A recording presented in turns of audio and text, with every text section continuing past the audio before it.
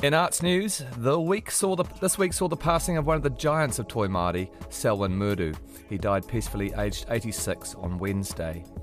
From Ngāti Kuri and Te Aupōuri, and a leader in a generation of modern Māori artists, Murdu's work included painting, sculpture, journalism, broadcasting, directing, acting, set design, theatre and poetry.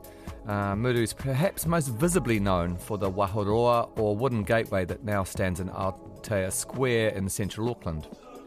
We spoke with Tama Waipara for our regional wrap earlier in the show.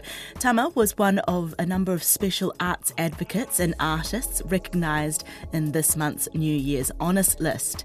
Pip Laufiso from Otipoti was also recognised for her contributions to the arts and community, while Makarita Urale for her support of the Pacific arts.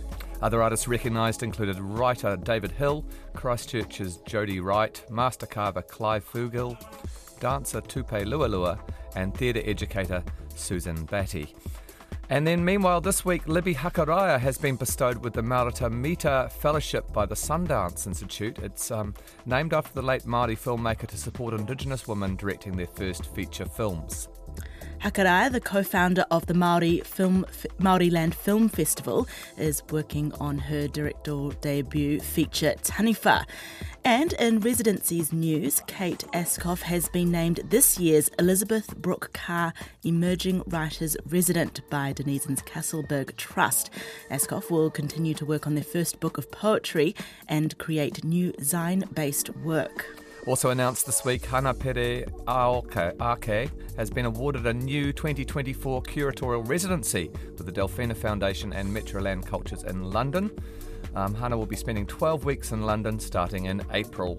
Also offshore, a project originally commissioned by Auckland Gallery Te Tuhi as part of an artists' collective global World Weather Network looking to mark changes in climate will be shown at Koj, a leading contemporary art centre in New Delhi starting this week. Ngā Raronga o Te Maku, the data of moisture in an installation visualising data, sounds and images from Haupapa Glacier, Aoraki Mount Cook, live streamed to New Delhi. Sound artist Rachel Shearer, moving image artist Janine Randerson and programmer Stefan Marks are in India for the event. And that was Arts News for Sunday the 28th of January.